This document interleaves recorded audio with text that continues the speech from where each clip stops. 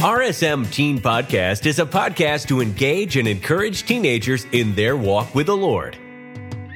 We desire you to crave God's Word and embark on a journey of making it a daily priority in your life. Now, meet your guest of the day. What's up, everybody? It's Brother Austin back again for this week's podcast, and I want to bring it back to the Old Testament. Deuteronomy, to be exact, Deuteronomy chapter number 16. And in Deuteronomy chapter number 16, there is some amazing, good, quality content in Deuteronomy. And I know it can be a tough read sometimes to get through the Old Testament, and a lot of things are said about the Old Testament that are always in a negative fashion.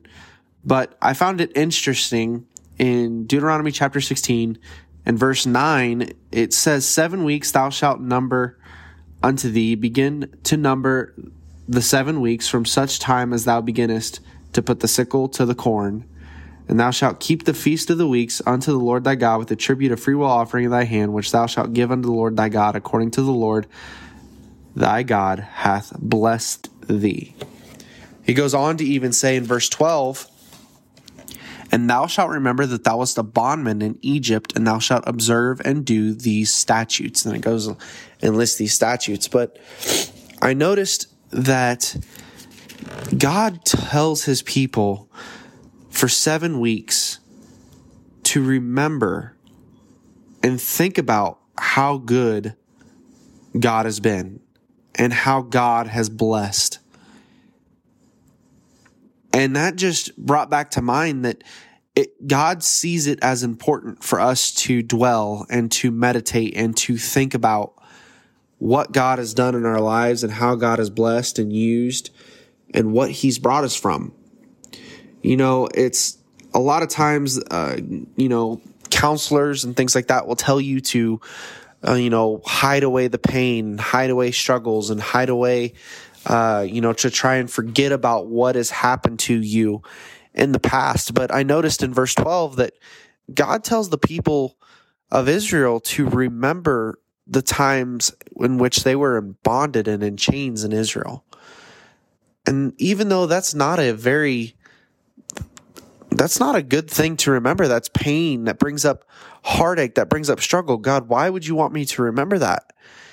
And as I was going through and reading this, it just brought me to memory to understand that God wants us to remember where we come from, what we've gone through, because it shows the goodness of God on how he's brought us from that pain. Looking where we are now and looking where we used to be. And what an encouragement that can be. What an encouragement it is to the people of Israel to know that at one point in time they were in bondage to Egypt, and now they are free and serving and loving God, and they're going to the promised land and so many different things. But think about the transformation in your life of being in bondage and sin and knowing that you'd be on your way to a devil's hell, and accepting God and bringing you out of that muck and miry clay, bringing you out of that pit and saving you from sin.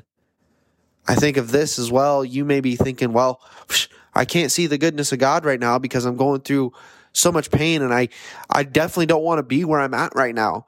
Listen, I can guarantee you if you've been saved at all, that should be good enough. But for any length of time, you can go to a time where God has been good to you. God has blessed you. God has moved in your life.